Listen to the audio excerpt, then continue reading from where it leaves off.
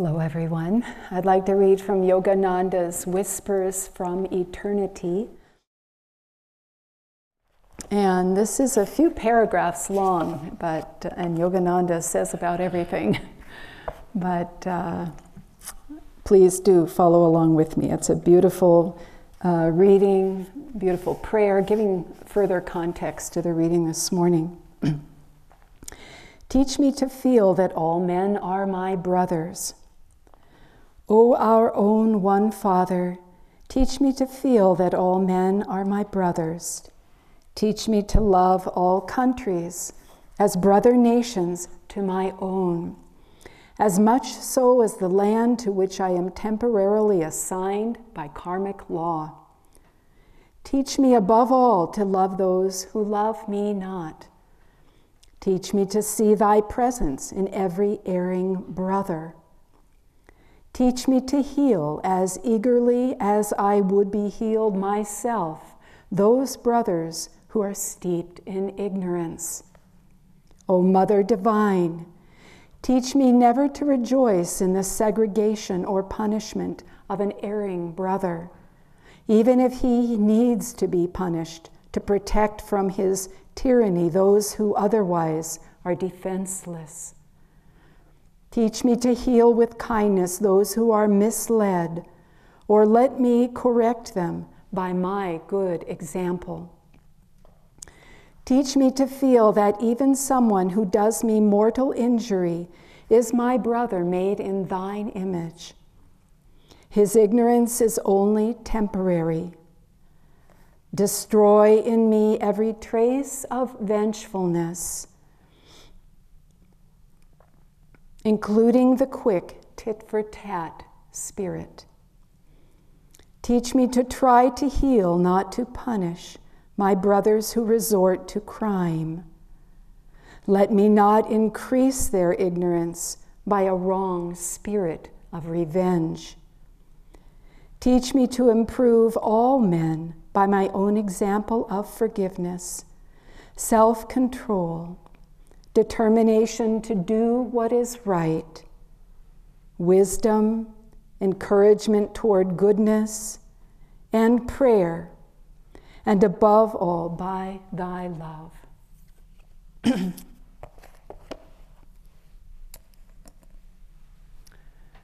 These words are very strong indeed, and even Master's recognition of life and spirit residing in the plant kingdom as well, all creation, and very strong, echoing truly our own higher consciousness, trying to steer us away from ego identification, from behavior centered in the ego. And so our higher consciousness calls to us to right behavior, calls to us to refine our consciousness, expand our consciousness, purify it, as in the purification ceremony this morning, seeking that divine reality that alone can free us from ego-centeredness. There is a story told by a saint, oftentimes to his disciples. It's the story of a man who lived in a village, small village, I can only assume probably in India, because this man decides that he's going to head off into the Himalaya and be in seclusion for an extended period of time. And so he lets all of the villagers know, and he heads off, and they faithfully, dedicated as they are to him, bring him what he needs on occasion.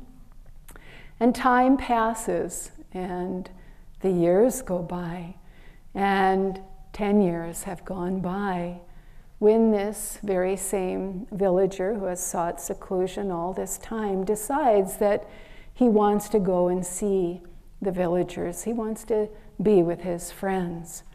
And so, aware of this news, because they are occasionally bringing him things, they come to welcome him back, to walk him back to the village.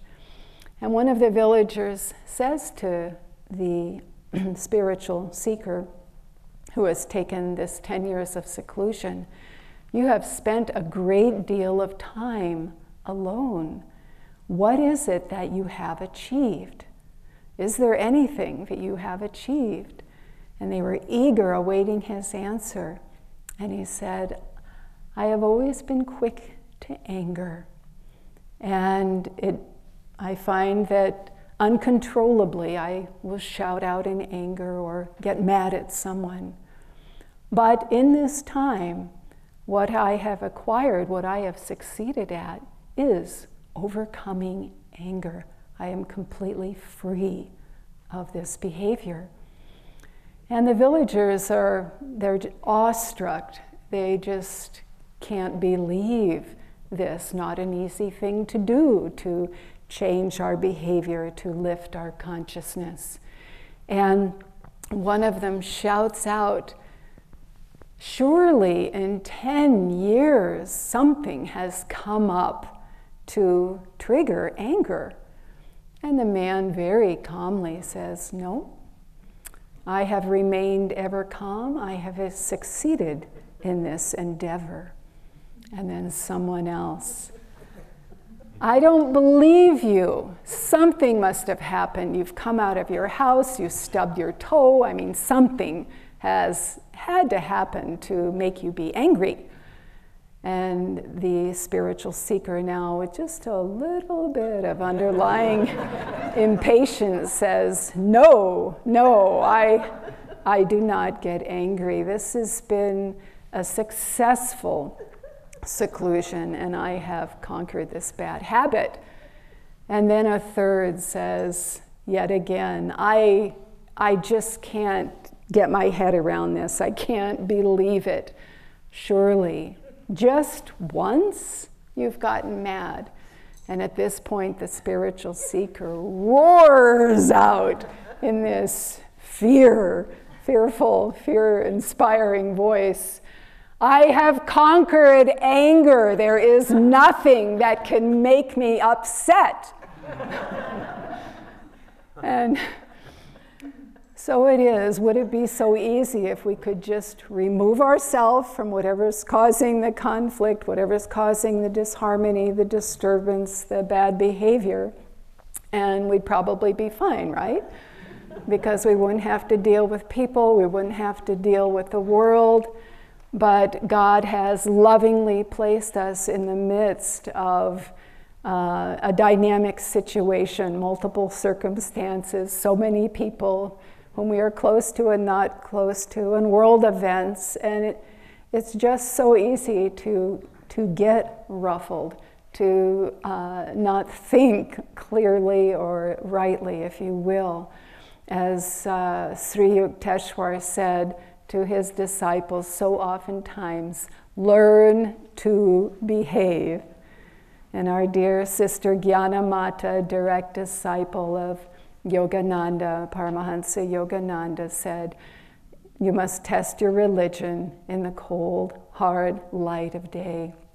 In other words, we are in this circumstance, we've been given this life karmically and lovingly both, and we need to make the best of it. We need to try to live in this world with as refined a consciousness and as expanded a consciousness as we can possibly embrace, because it's an uneven road and we can only stand secure in that clarity of consciousness, in that attunement with a greater reality that sees in everyone the divine potential, that sees in everyone the divine light. Swami Kriyananda shared a story of a man, a student of Yogananda's, and this student was participating in the Hollywood Church, which was newly founded at that time. And he was aware of a member of the organization of Self-Realization Fellowship, so a disciple of Yogananda's, trying to assume control and leadership in the situation in the center itself. And he came to Yogananda's defense. I can only assume Yogananda was not there at the time. And he came to Yogananda's defense and challenged this individual. And when Yogananda found out about it, he came to this man who spoke in his defense, and he thanked him, and he said, "You've saved the day. Thank you for, leading people in the right way and gathering the spirit in the right way, at least on the level of deed." But Yogananda went on to say, "Would have been better if you had done it in a harmonious way." And the man heard it in the moment, but didn't take it to heart. And he must have spoken harshly, gotten angry, what have you. And he continued to behave that way. Even in trying to do something good, he would interject emotion, personal perspective, fed by emotion, and just a orientation that wasn't necessarily harmonious or unitive. And Swami Kriyananda explained that because he didn't take what Yogananda said to him on a deeper level, he continued to spiral in a relative negativity and then a greater and greater negativity, which eventually pulled him out of the work altogether and away from Yogananda. The way we treat others, it says in the more expanded reading of what was shared today, the way we treat others is the way we treat the Christ consciousness within ourselves. And this is why this reading is so strong, because so much is at stake. It affects who we are, it affects what we are, it affects our ability to serve, it affects our ability to be a friend, to do anything, to do everything. It very much impacts who we are. And we want to cultivate to the best of our ability, making it really a priority, this perspective that Yogananda's talking about, where we come to see even those who don't look like they've got a higher true understanding, to even so relate to them on a soul level. Ananta and I were invited to officiate at a memorial service about a month ago, maybe a month and a half. Someone that we knew for over 30 years. Very tragic circumstances, his passing. And there was no preparation or dialogue back and forth with the family because of the circumstances. I mean, it was nearly overwhelming, and we just went into a scene really not knowing what to expect. But this friend of ours, as a teen, when he was a teen, I remember him coming to us, and he said, "Maria, look," and he just pulled open his shirt a little bit, and he had tattooed there the image of Lord Shiva. And he was so proud about that artwork there. And he didn't really know who Shiva was, and I spent quite a bit of time explaining that. But what really struck me in remembering this soul was that one of the aspects, and there's many aspects, Shiva is one of the deities of God, a way of drawing our attention to qualities and aspects of the divine. And Shiva has many aspects, some of them which can make you sort of shake in your boots. But at the same time, Shiva has that aspect of welcoming all those who have been cast aside by the world, who aren't preferred, who aren't wanted, who aren't deemed as good enough, whatever it is, the ill, the maimed, the disabled, whatever. Shiva takes everybody in. And it was so interesting to me that this friend of ours had this tattoo put there, because his life, bless his heart, was one of just total chaos. We say commotion, karma, just everything was always everything was always in upheaval. And that affected family, friends, strangers, everybody.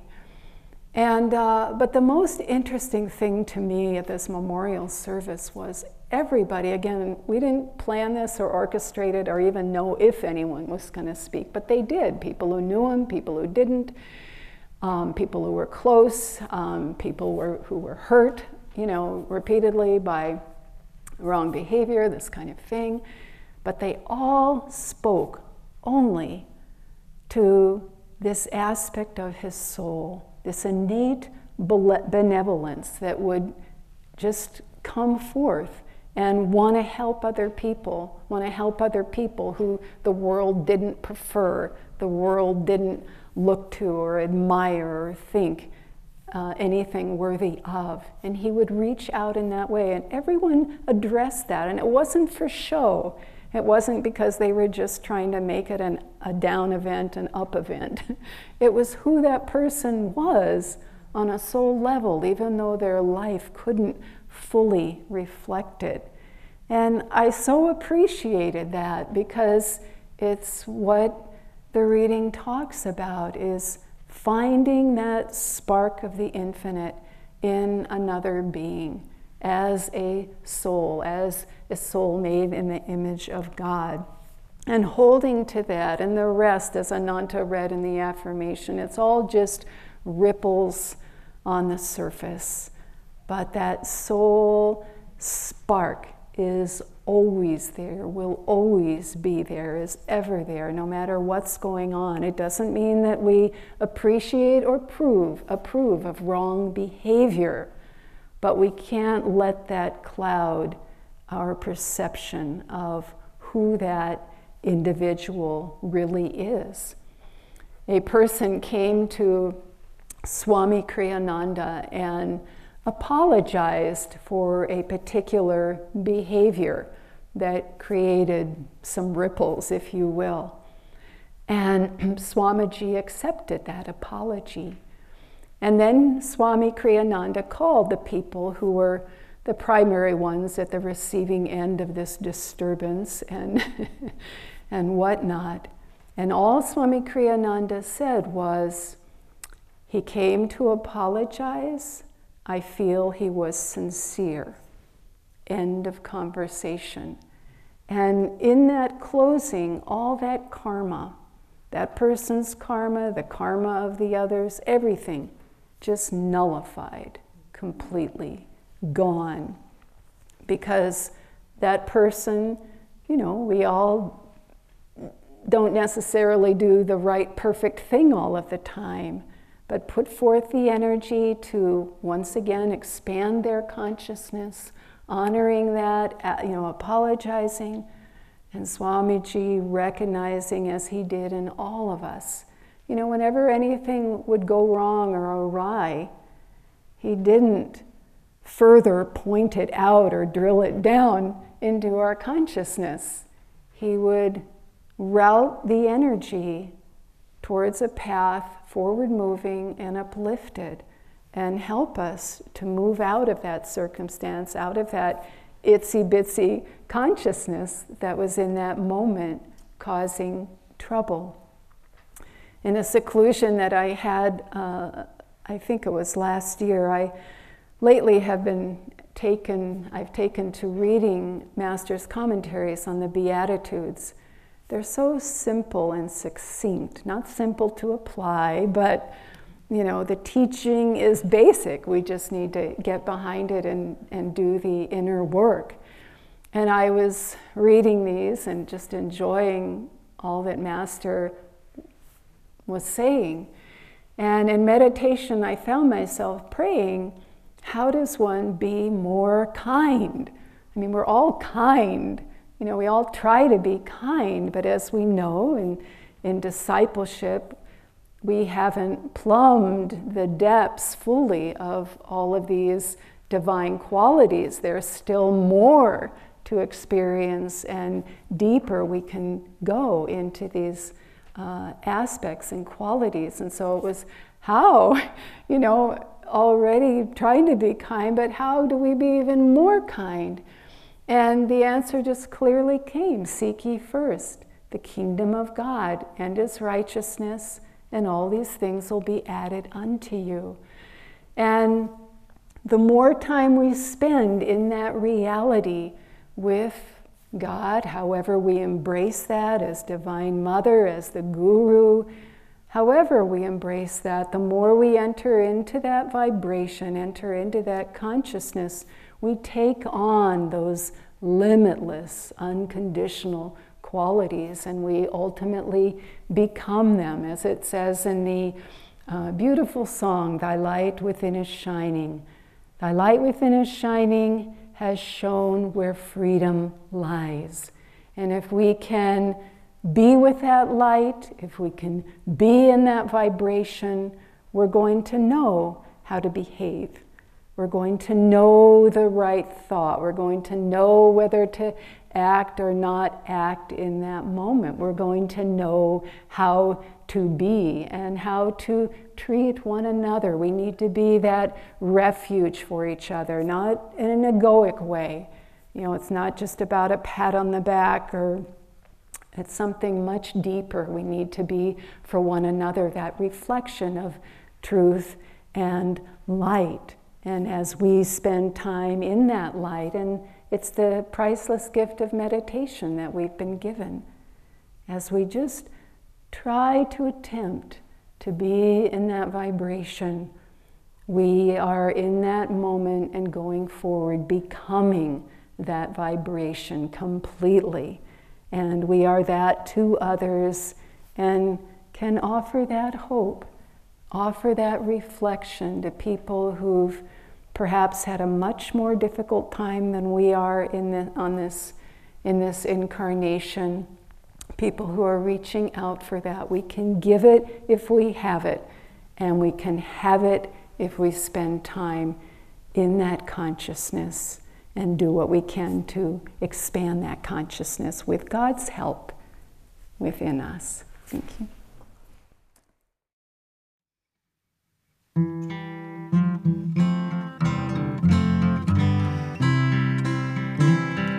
Hello there, brother Bluebell, play me a tune today.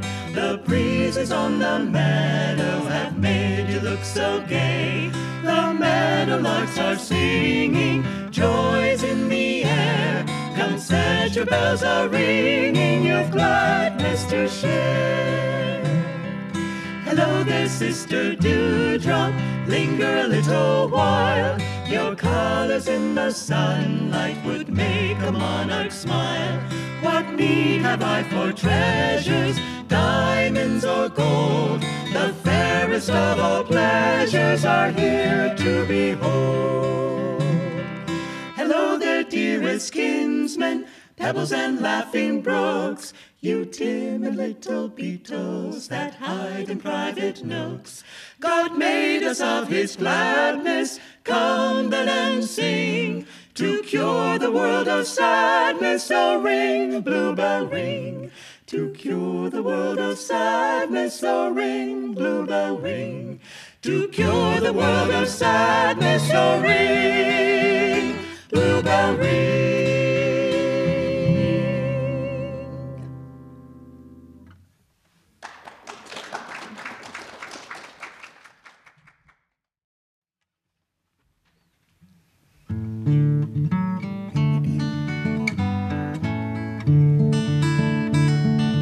Lived in many countries and mixed with many men. I've shared the days of sunshine, gone with them in the rain. The fires at evening said we were brothers. The fires at evening said we were brothers.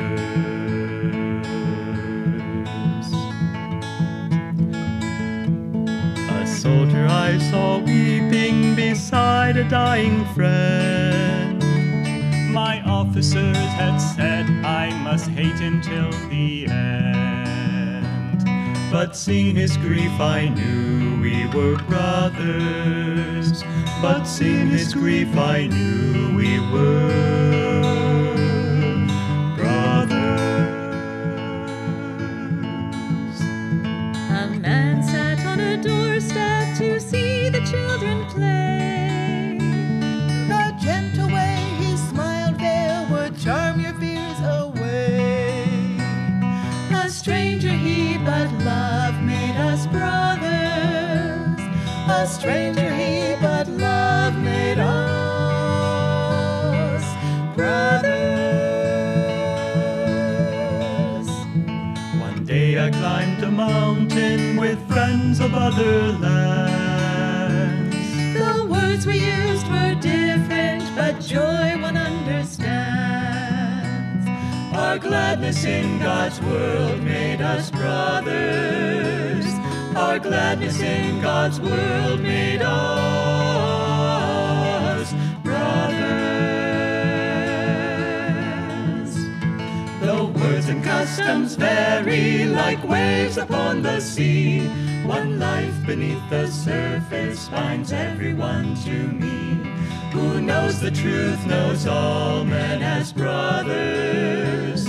Who knows the truth knows all men as brothers.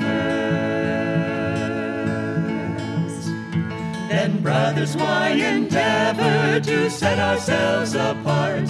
The fences we've been building squeeze tight upon our hearts. Come sing the truth that all men are brothers. Come sing the truth that all men are